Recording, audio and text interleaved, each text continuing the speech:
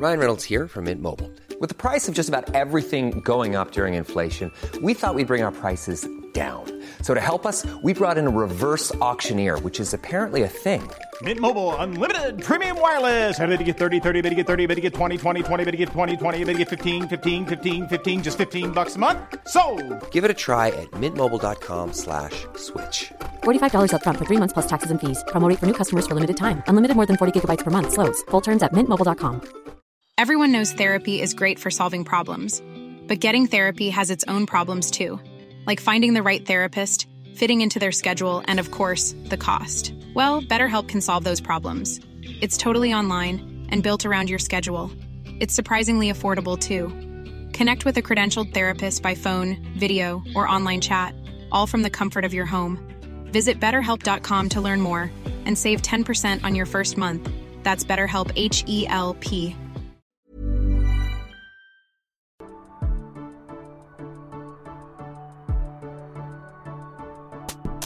Hello and welcome to Breaking Down Bad Books, a podcast analysing trashy bestsellers from a literary perspective. And today we're looking at chapters 13, 14 and 15 of Divergent. So where we left off, the Dauntless initiation process was just ongoing. They did a little field trip to the fence to talk about jobs, but then they didn't really talk about jobs. And then they played Capture the Flag, which sounds exciting, but it really wasn't. There was paintball, but we barely saw any paint get thrown. But Triss is really starting to do well. But she's not getting along with these meanies that are in her little initiation class. I think they're Candor or Erudite, I don't know what they were, but they're Dauntless now, and they're mean to her. So we start chapter 13. She's trudging to the training room. It's the next morning after the paintball. She's always trudging about. And yeah, she's tired. She's yawning because they're up all night playing paintball / climbing Ferris wheels, running around a crumbling Chicago. So yeah, I don't know why they had to do training the next morning right on the dot. I would have said, you know what, sleep in, guys. But I guess the Dauntless don't do sleep-ins. And Eric, if you'll remember, he was on the opposing team that lost the Capture the Flag. Even though he wasn't really on the team, he was just like supervising. That's how I took it. Like, 4 was just supervising the other team, but Eric took it personally. She says Eric stands in the middle of the room, his posture so rigid, it looks like someone replaced his spine with a metal rod. And apparently, he's actually more of a sloucher, usually. So, the fact that he's standing upright, whoa, something's going on. Something is ruining with Eric's mood. And this chapter, he's just a bit of a prick. And he says, stage 1's almost finished. Today you're going to learn how to throw knives. So she picks up some knives. She says they aren't as heavy as guns. No shit, Sherlock. But they still feel strange in my hands, like I am not allowed to hold them. Did she ever cut up food when she was in abnegation? Or was she just using a fork and a spoon all her life? It's just a knife, sweetie. And then her and Christina are talking about how Eric's in a bad mood. And apparently Eric's giving a poisonous look to 4. She's like, winning Capture the Flag is a matter of pride, and pride is important to the Dauntless. Why they made a society where pride wasn't one of the traits that they tried to eliminate, I don't know. She says pride is even more important than reason or sense. I don't know if it is.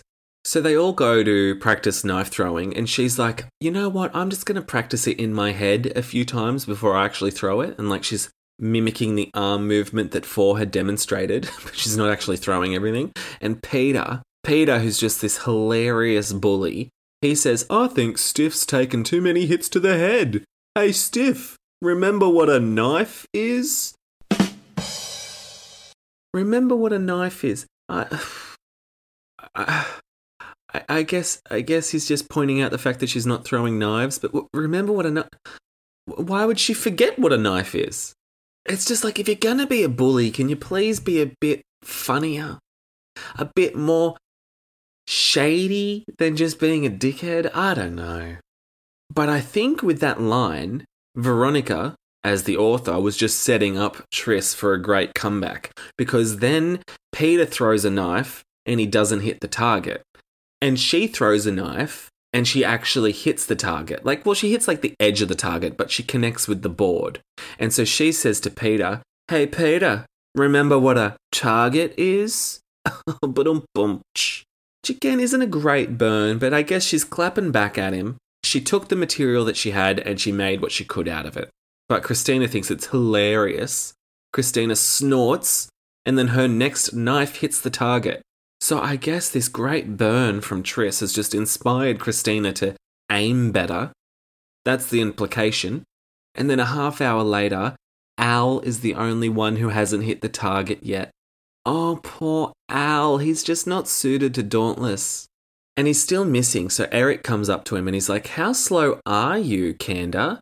Do you need glasses? Should I move the target closer?" And Al turns red. Oh, poor Al.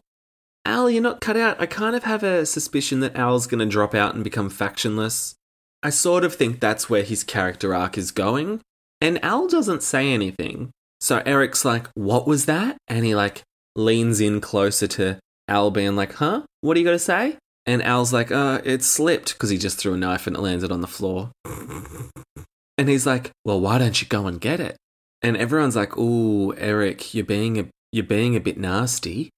They're like, "We've seen Eric angry before, but this is different. The look in his eyes is almost rabid." So I believe Eric's talking to Al down the line, and Triss can somehow still see Eric's eyes. Even though she's throwing knives at a target, at the corner of her eye, she's like, "Oh, there's anger in Eric's eyes. I can see it." And she's also like, Eric's talking quietly to Al, but she can hear the dialogue. And because she's telling us the dialogue. So I don't know where she is in relation to Al. They must be next to each other, even though I believe she's next to Christina, whatever.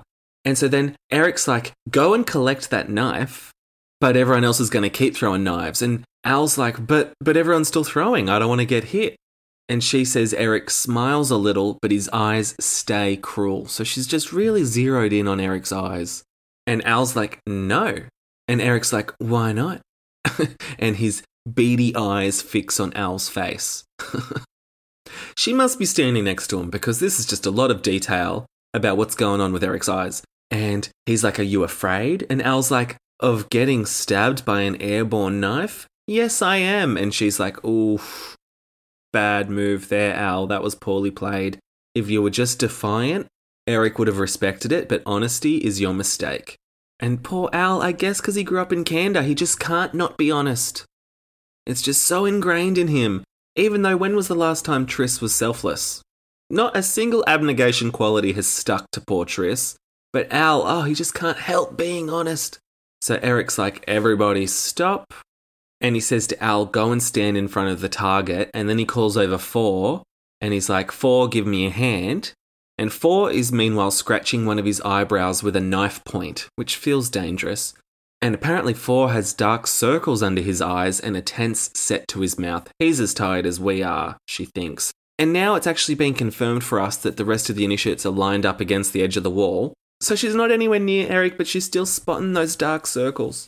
She has eagle vision. So he says to Al, "Look, what's going to happen is you're going to stand there, Four's going to throw knives at the target behind you, and you're going to learn not to flinch." And Four's like, "That's not really necessary, is it?" But his face and body are tense, apparently. So then Eric and Four are having a little silent standoff staring at each other, and Eric's like, "I have the authority here, remember?" And he says it so quietly she can barely hear him, yet she does hear him because she's recounting it to us. And then colour rushes to Four's face, and his grip on the knives tighten, and his knuckles turn white as he turns to face Al. So, oh my goodness. Is she wearing binoculars? And then she's looking at Al's dark eyes and his shaken hands and the determined set of Four's jaw. And she is just really tracking every minuscule movement in expression. And then she's like, "All right, stop, guys, stop it." And she says, "Any idiot can stand in front of a target. It doesn't prove anything except that you're bullying us." Which, as I recall, is a sign of cowardice. Ooh, she's really spinning the Dauntless rhetoric back on Eric. Although you can't reason with crazy, Triss, so just calm down. Just stay in your lane, babe. And the aptitude test said that Triss was brave and selfless and smart, but she's not being very smart. So Eric calls her on her bluff, and he's like, "Well, why don't you go and stand there in his place?" So she does. And then she can hear Peter say, "There goes your pretty face." Oh, wait, you don't have one. Peter, you're getting better with your burns, but that's still not great. There goes your pretty face. Oh, wait, you don't have one. That's just so, 13-year-old, 14-year-old humour? Maybe even younger? Is that 8-year-old boy on the school ground humour? I think it is. Peter, lift your game, bud. And Al's like, fuck yeah. So Al walks back to the crowd. They swap places. And she's there standing in front of the target and she's like, I'll be fine. 4 won't hit me. But she is a bit nervous. And she's thinking, I will not flinch. If I flinch, I prove to Eric that it's not as easy as I said it was. I prove that I'm a coward. And I was like, not really. You just sort of prove that it's a natural instinct to flinch when there's a knife flying at your face. You could have Evel Knievel or any other daredevil take that place and they'd still flinch because that's just a human reaction. And 4's like, if you flinch, Al takes your place. It's like, oh, fuck's sake. Does it really matter if she flinches? She's brave enough to be standing there. Come on. So 4 throws a knife, doesn't hit her in the face, and she doesn't flinch. How about that? And then 4's like, you about done, stiff? And I'm like, why are you aggravating her and calling her a stiff? You're so rude, 4. Is it because you've got a crush on her? And then 4's like, eyes open. And then he taps the spot between his eyebrows. I'm not sure why. Yeah, I think she understood the words eyes open. She didn't need the demonstration of you tapping your head, especially because her eyes were shut when you said it. So I don't know how she saw him tapping the spot between his eyebrows unless he did it after he said eyes open. And then why are you tapping that? Are you saying maintain eye contact?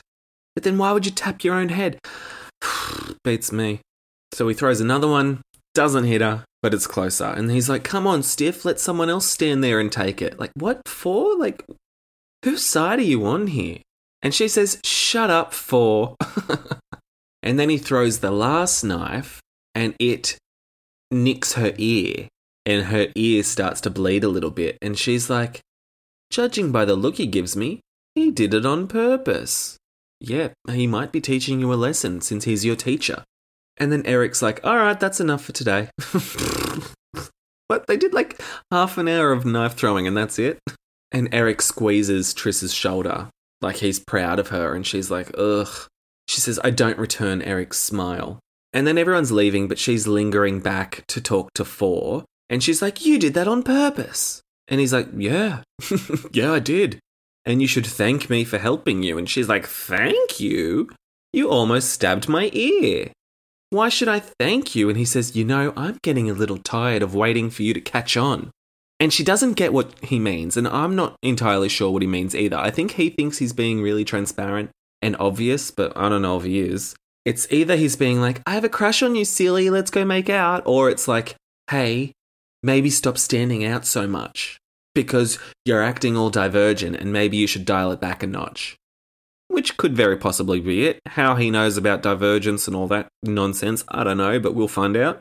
And she calls him sadistic and he's like, I'm not sadistic. And then he says, if I wanted to hurt you, don't you think I would have already?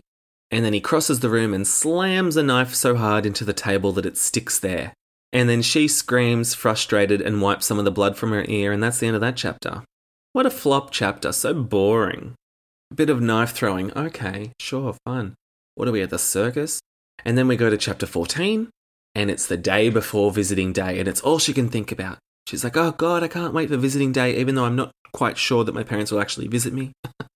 And it's the morning, so she's trying to get dressed, and this is the most ridiculous scene. She tries to pull a pant leg over her thigh, and it gets stuck just above the knee, and she's like, what? And then she looks down at her leg, and a bulge of muscle is stopping the fabric. And she's like, whoa.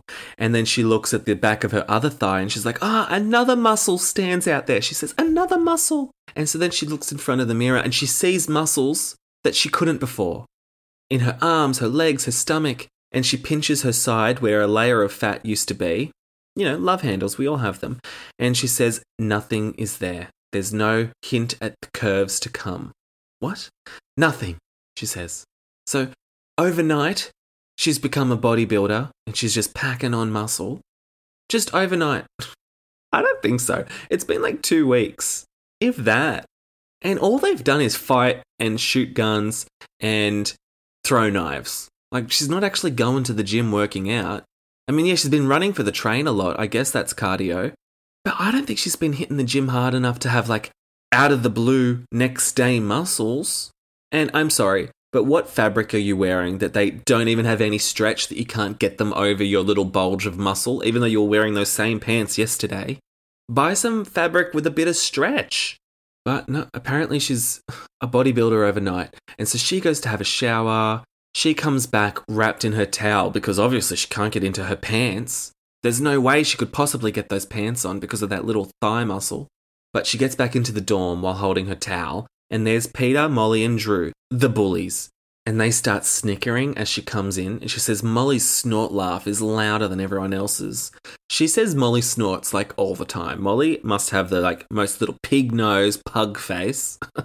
And then while she's reaching over into a drawer to get out a dress, Peter like grabs her towel and then yanks it.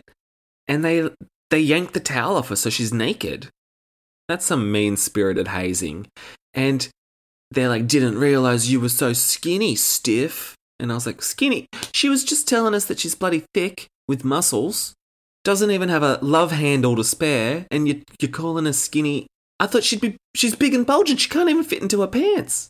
And then Peter's looking her up and down, scrutinising her every flaw, which is very invasive. Oh, sorry, I misspoke. He hasn't full yanked the towel yet. He's just intimidating her.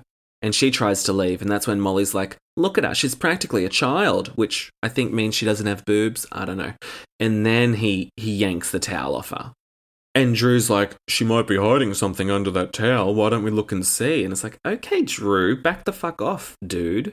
So yeah, they yank the towel at that point, and then laughter erupts. They all think it's hilarious. And she's holding the dress against her body, and she sprints out of the dorm and goes to the bathroom to get changed. And she's sobbing because obviously she's violated. That's pretty fucking rough. So then she puts on the dress, which is plain black with a V-neck that shows the tattoos on her collarbone and goes down to her knees. I'm assuming she's saying the dress comes down to her knees, not the V-neck line. But the way the sentence is constructed, it could be misconstrued. And you know what? She's feeling rage. And she's like, I know we've got a fight today. I hope I can beat Peter up. So she goes, she gets another pair of pants from the shop. Oh, okay. And then she goes to the training room and she's like, oh, who am I fighting? Who am I fighting? Please be Peter. Please be Peter. And she's fighting Molly. And she said, oh, not Peter, but good enough. And Al's like, oh, you look on edge. Poor Al. You're not suited to this lifestyle, bud. And Al has to fight Christina before Triss's fight with Molly. And Al just, he falls down pretty quickly and plays dead. And Eric shakes his head. Al, you're not long for this world, bud. So then it's time for her versus Molly. Pig face, snorty Molly. And Molly goes, was that a birthmark I saw on your left butt cheek? God, you're pale, stiff. What, they're all living in a cave. How is she the only pale one? Everyone should be pale. They're living in a bloody place called the Pit. And the only recreation they have is going down to the chasm. Yeah, I imagine she would be pale. And also you saw a birthmark on her left butt cheek? I think we all know what we're all thinking. Lesbian!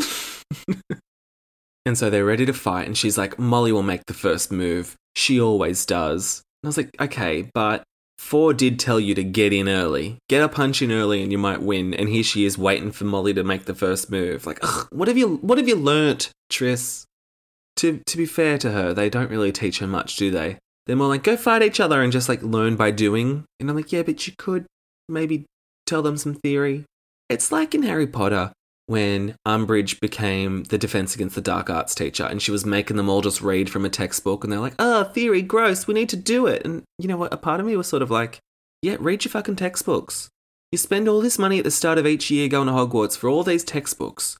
Every year they go to bloody Flourish and Bots or whatever that shop is, and the list is huge and the poor Weasleys can't afford all the books. They're buying secondhand books. They're sneakily getting given Tom Riddle's diary because they can't afford all these books because they're expensive books and they're not even using them. Like, yeah, use the books. Lupin never pulled out the book. If I was bloody Molly Weasley, I'd be like, Ron, did you use your textbook this year? And if he said no, I'd be really disappointed in Hogwarts as an establishment. So when Umbridge was like, read the book, I was like, yeah, I get it. Because, when I went to uni, a lot of the times you would buy a textbook and never read the thing. And I'd be like, well, why have I got this textbook now? Why did you make me go and buy this textbook for God knows how much? Textbooks are the most expensive things, and you never bloody use them. And they're always like, oh, here's a printout of a journal article that you can just have. And I'm like, what? Then why'd I buy the textbook? So you know what? Umbridge was right. She's not the real villain. She was a good teacher. And if they just sat there and copied down notes from the board and listened, maybe they would know enough to defeat the Dark Lord. And they didn't need to go and have a little Dumbledore's army in the Room of Requirement. I take it all back. Umbridge is the villain. I don't know what I'm talking about. I just think textbooks are too expensive. Where were we?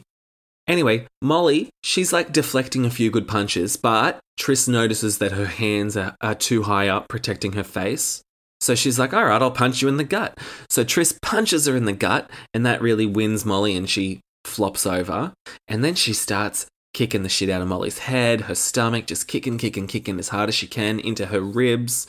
And she's really enjoying it. And she thinks, my mother and father would not approve of my kicking someone when she's down. Well, you know what? Your mother and father wouldn't approve of you kicking anyone when they're up. They wouldn't approve of you kicking anyone at all. I don't think it's exclusive to kicking when she's down. They're abnegation. They don't approve of you bloody looking at someone or shaking someone's hand or asking a question at the dinner table. There's not much they approve of. So Molly's bleeding at this point. She's like kicking. And then eventually Four's like, hey, come on. So Four pulls Tris off of Molly. And Tris is looking at the blood-covered face, the colour deep and rich and beautiful in a way. So Tris is turning into a bit of a monster, isn't she? And I'm like, this is our protagonist? I mean, yeah, Molly was like a bullying lesbian, but like there's no excuse to really beat the shit out of her. And Four's like, I think you should leave, take a walk. And she's like, I'm fine. And she narrates to us, I wish I could say I felt guilty for what I did. I don't. End of chapter. Mic drop. And you can really see how the aptitude test was like, you're not Amity, because she was not being kind to little old Molly. But also the aptitude test led us to believe that she was, abnegation as well as dauntless and erudite. I don't think she's very well suited to abnegation, not through what she's been showing us. If you thought the only way to get a more defined jawline with natural-looking results was through surgery, think again. Juvederm Volux XC is a non-surgical injectable gel filler that improves moderate to severe loss of jawline definition and can help you achieve natural-looking results with little downtime. Even better, this improved definition lasts up to 1 year with optimal treatment. No maintenance required. Improve jawline definition for a smooth, sculpted look with Juvederm Volux XC. For important safety information and to find a licensed specialist, visit Juvederm.com. That's JUVEDERM.com. Not for people with severe allergic reactions, allergies to lidocaine, or the proteins used in Juvederm. Common side effects include injection site redness, swelling, pain, tenderness, firmness, lumps, bumps, bruising, discoloration, or itching. There's a risk of unintentional injection into a blood vessel, which can cause vision abnormalities, blindness, stroke, temporary scabs, or scarring. Talk to a licensed specialist to find out if it's right for you. I'm Sandra, and I'm just the professional your small business was looking for. But you didn't hire me because you didn't use LinkedIn Jobs. LinkedIn has professionals you can't find anywhere else, including those who aren't actively looking for a new job, but might be open to the perfect role, like me. In a given month, over 70% of LinkedIn users don't visit other leading job sites. So if you're not looking on LinkedIn, you'll miss out on great candidates, like Sandra. Start hiring professionals like a professional. Post your free job on linkedin.com/people today. Everyone knows therapy is great for solving problems, but getting therapy has its own problems too, like finding the right therapist, fitting into their schedule, and of course, the cost. Well, BetterHelp can solve those problems. It's totally online and built around your schedule. It's surprisingly affordable too. Connect with a credentialed therapist by phone, video, or online chat, all from the comfort of your home. Visit BetterHelp.com to learn more and save 10% on your first month. That's BetterHelp, H-E-L-P. Hey, Dave. Yeah, Randy. Since we founded Bombas, we've always said our socks, underwear, and T-shirts are super soft. Any new ideas? Maybe sublimely soft. Or disgustingly cozy. Wait, what? I got it. Bombas. Absurdly comfortable essentials for yourself and for those facing homelessness. Because one purchased equals one donated. Wow, did we just write an ad? Yes. Bombas. Big comfort for everyone. Go to bombas.com/ACAST and use code ACAST for 20% off your first purchase. Then we get to chapter 15. It's visiting day. And the first sentence of the chapter is visiting day, full stop. So she's really setting the scene for us, isn't she? She has such a way with words, this Veronica Roth. Like, that's not even a full sentence. Visiting day, full stop. Like, come on, bitch. Can you at least try and build a sentence for us? So she wakes up, she sees Molly hobbling across the dormitory, her nose purple between strips of medical tape. That's what you get, Molly. That's what you get. And she sees that Peter and Drew aren't in the room, so she's like, all right, I can get dressed. And she says everyone in the room is silent because they know that they might go down into the pit floor and not see their family. Although, spoiler alert, it does seem like everyone's family has arrived. All book long, she's been like, it's super rare for families to actually visit on visiting day. Don't even know why we have a visiting day since no one ever visits on visiting day. Next minute, everybody visits on visiting day. And then Eric comes in and he's like, hey guys, bit of advice. And he says, if by some miracle your families do visit you, which I doubt, again, I'll remind you, everybody comes. Every family member attends.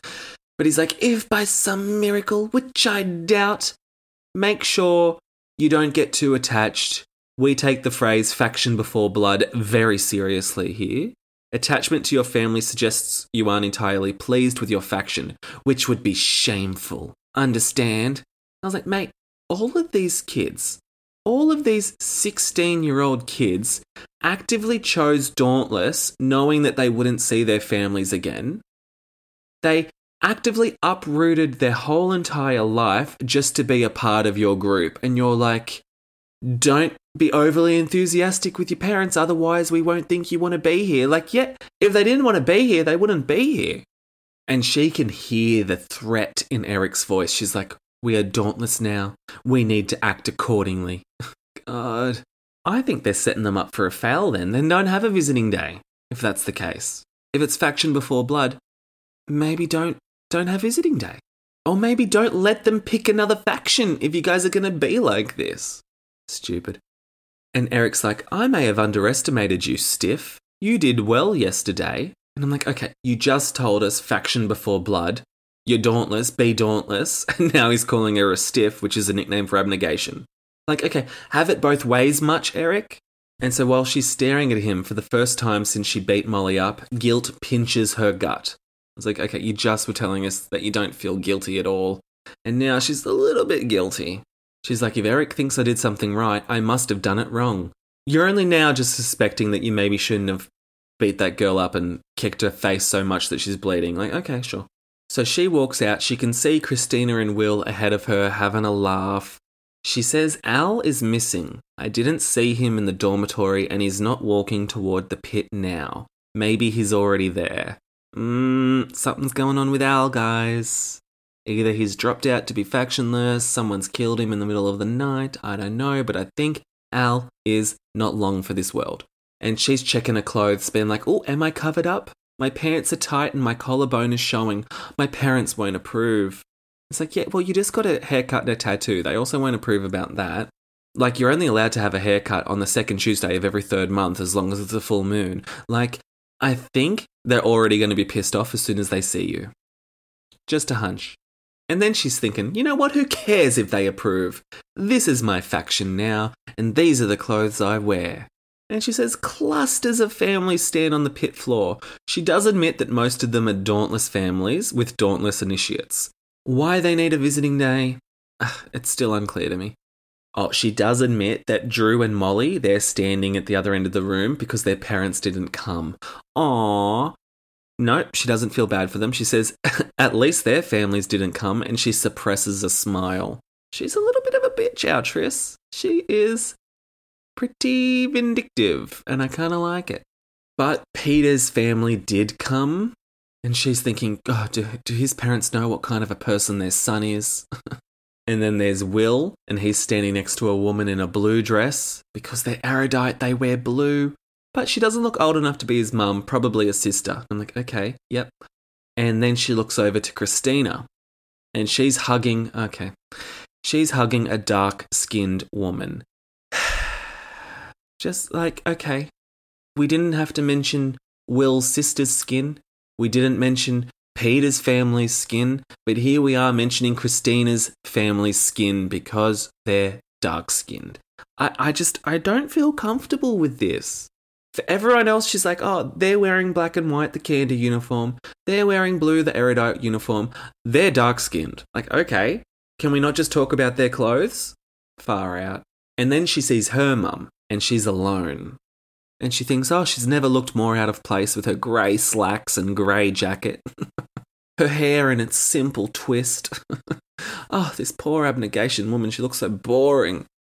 So she's running towards her, and for a second her mum is like blank, like she doesn't recognise Triss. It's like, yeah, you got a haircut. And then her eyes light up, and she's like, oh, Beatrice. And then they're hugging, even though abnegation don't like to hug. I guess they're hugging. Rules be damned. And then her mum's like, well, look at you filled out. So she's noticed that she's grown a muscle on her thigh. She's like, wow, I only saw you last week, but look at you got muscles now. What is her routine? I need to get onto her eating regimen. Well, she can't be eating that well. Every breakfast she's having a muffin, and every night she's having a hamburger. So maybe she's doing that dirty macro thing. What's that thing? Lean gains, dirty gains. She's doing dirty gains. That's what she's doing. I'm not a nutritionist, so I don't really know what I'm talking about, but I guess she's doing that if it fits your macros, eat like a pig, gain muscle. Anyway, I want to find out. I'd love to get on her regimen. Do you know what? I hate all these Instagram influencers. Just for another tangent, these Instagram influencers are like, here's the secret to shredding. And then you click, okay, well, what's the secret? And you open up the little Instagram caption, you expand it, and they're like, just don't eat. And I was like, what? Like, I literally saw this the other day. He's like, here's the trick, just get comfortable with being hungry. And I was like, what? And he's like, you know what I like to do? I just like to have a big bottle of water with maybe like a little bit of salt in it to cut through the hunger. And then I just drink that and I don't eat. And that's what I do on a shred. And I was like, are you actually out here telling people not to eat and to just drink salty water? Like, you're not a nutritionist, bro. Anyway, back to the book. These aren't the most interesting chapters for me, and that may be why I'm tangenting all over the place. But yeah, so she's having a chat with her mum, and she says to her mum, tell me how you are. And she's like, enough about me. I came to see you. She's like, it's my gift to you.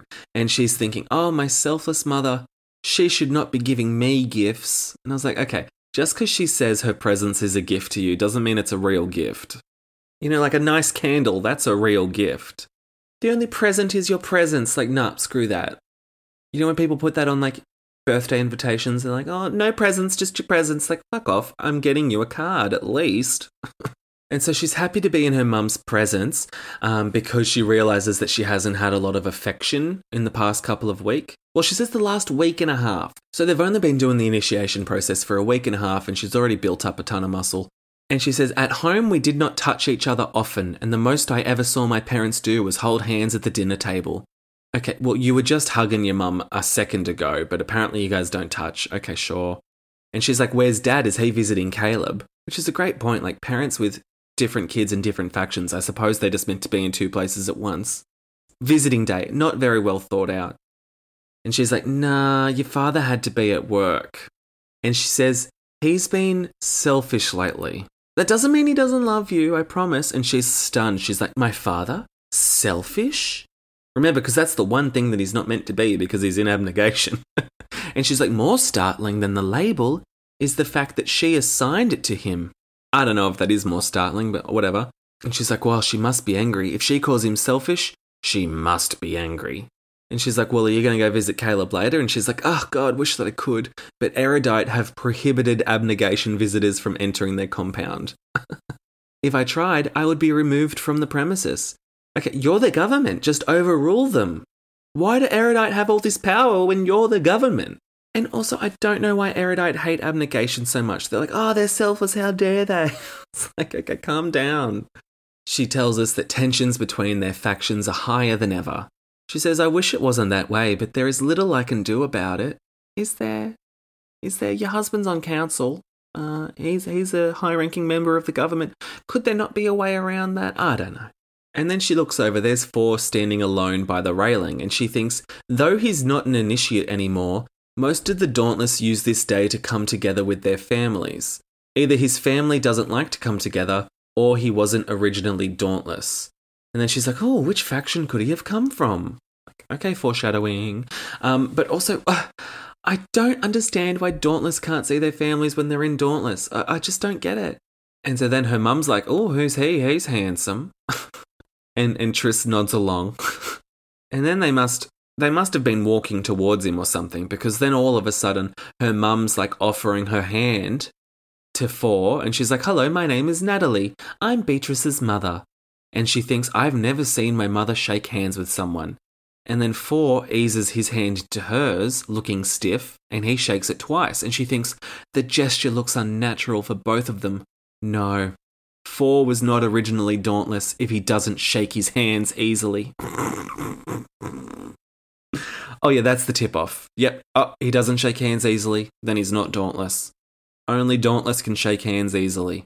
And I think now's a good time to spoil you guys that she starts to suspect later on at the end of the chapter that her mother was born Dauntless and transferred to Abnegation. So she has this whole big theory, like, oh my god, my mother was born Dauntless.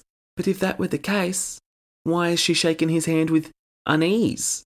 If shaking hands does not come naturally to her, then clearly she mustn't have been in Dauntless, because you just said, Dauntless, shake hands easily.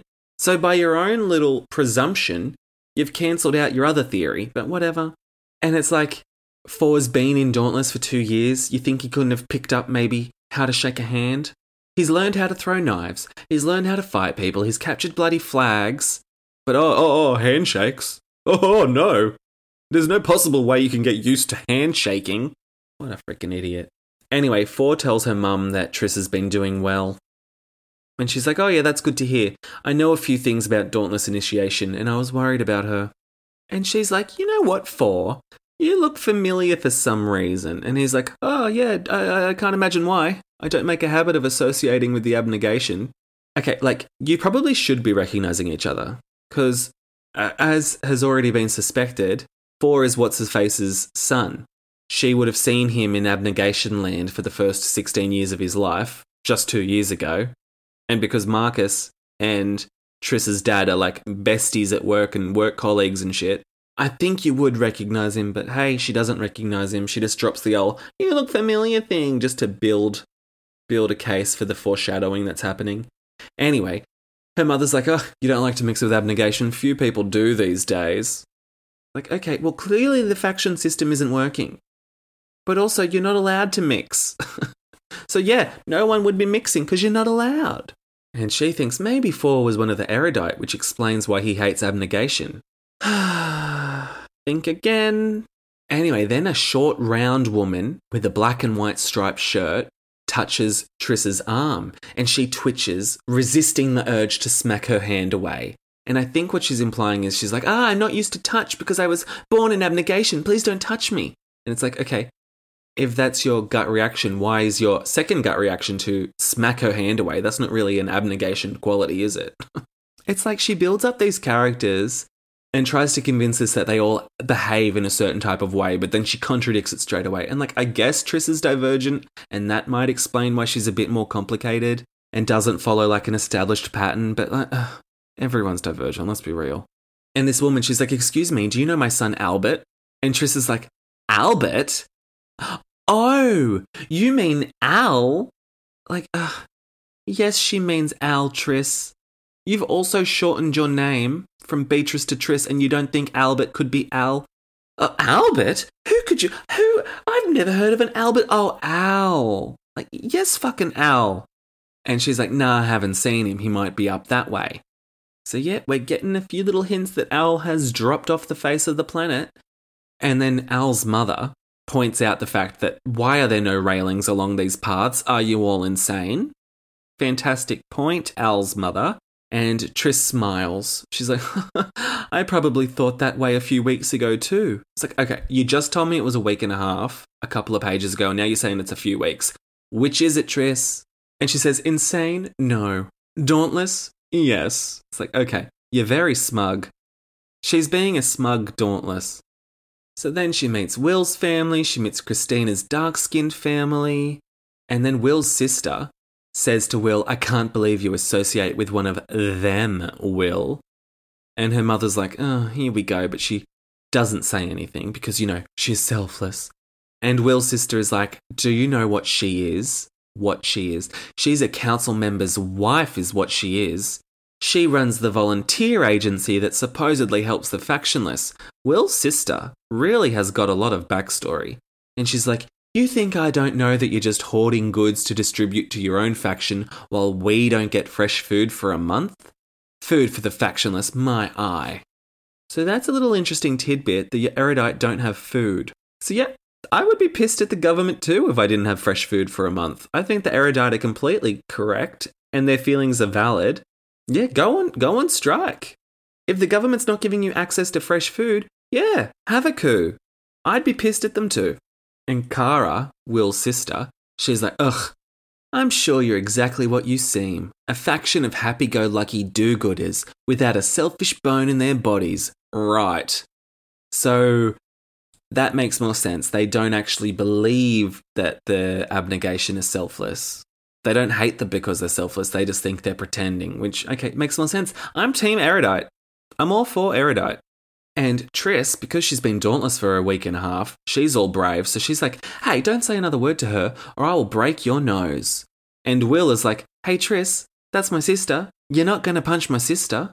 And she's like, oh, you think so? So she's about to get in a punch-up with Will and Will's sister. And then finally Triss's mum's like, okay, come on, Beatrice, calm down. And so Triss's mum starts walking her away down a corridor towards the dining hall, and then she takes a sharp left and walks down one of the dark hallways that Triss hasn't even been down yet. And she's like, Mum, how do you know where we're going? So, there's a little hint that she's dauntless, even though she doesn't like shaking hands.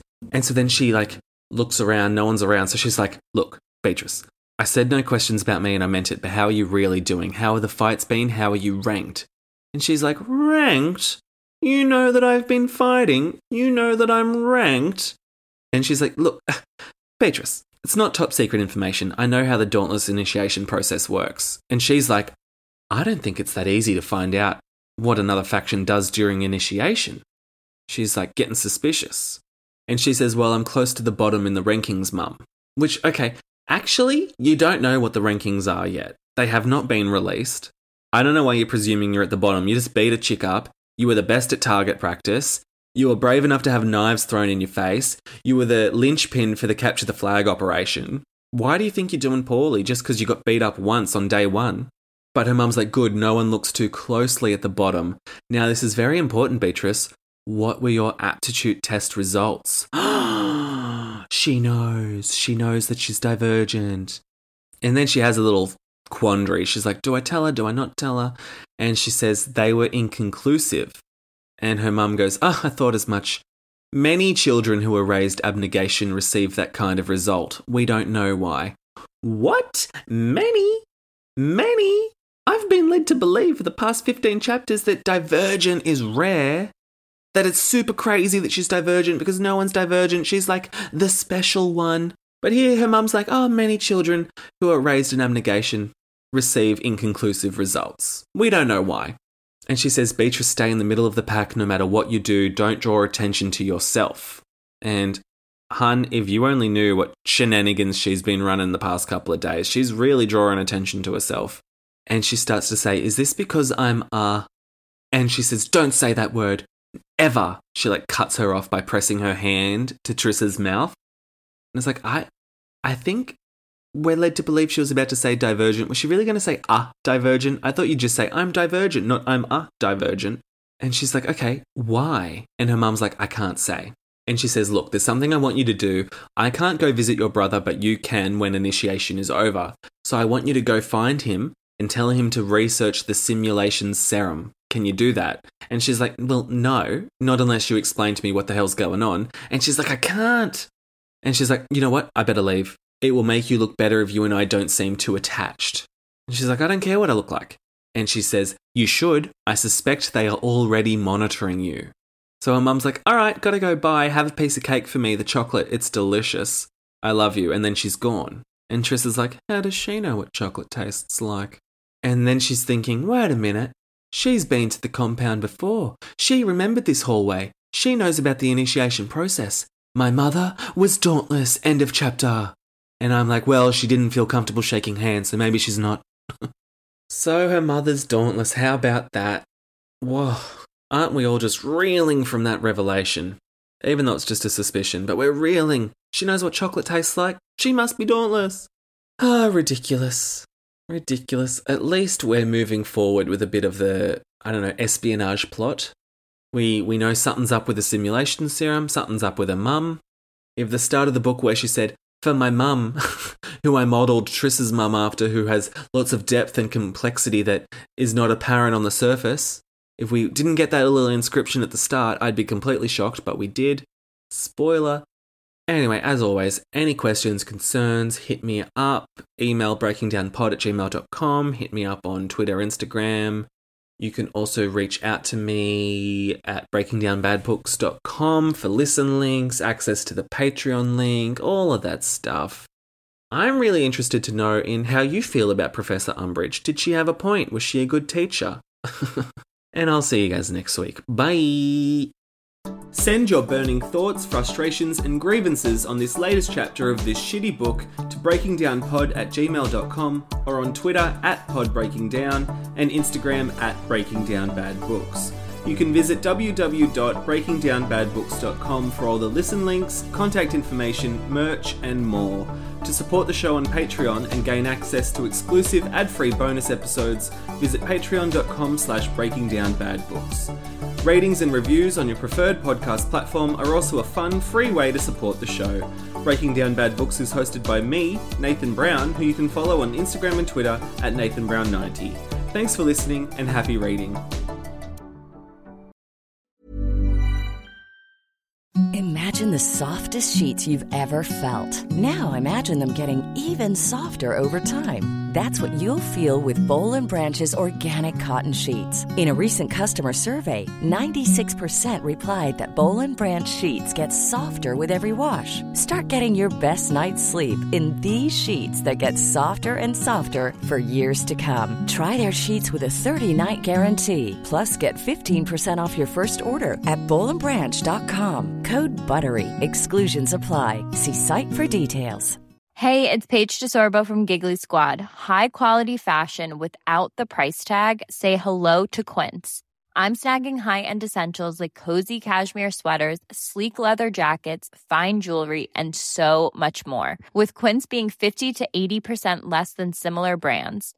And they partner with factories that prioritize safe, ethical, and responsible manufacturing. I love that. Luxury quality within reach. Go to quince.com/style to get free shipping and 365-day returns on your next order. Quince.com/style. Even when we're on a budget, we still deserve nice things. Quince is a place to scoop up stunning high-end goods for 50 to 80% less than similar brands. They have buttery soft cashmere sweaters starting at $50, luxurious Italian leather bags, and so much more. Plus, Quince only works with factories that use safe, ethical, and responsible manufacturing. Get the high-end goods you'll love without the high price tag with Quince. Go to quince.com/style for free shipping and 365-day returns.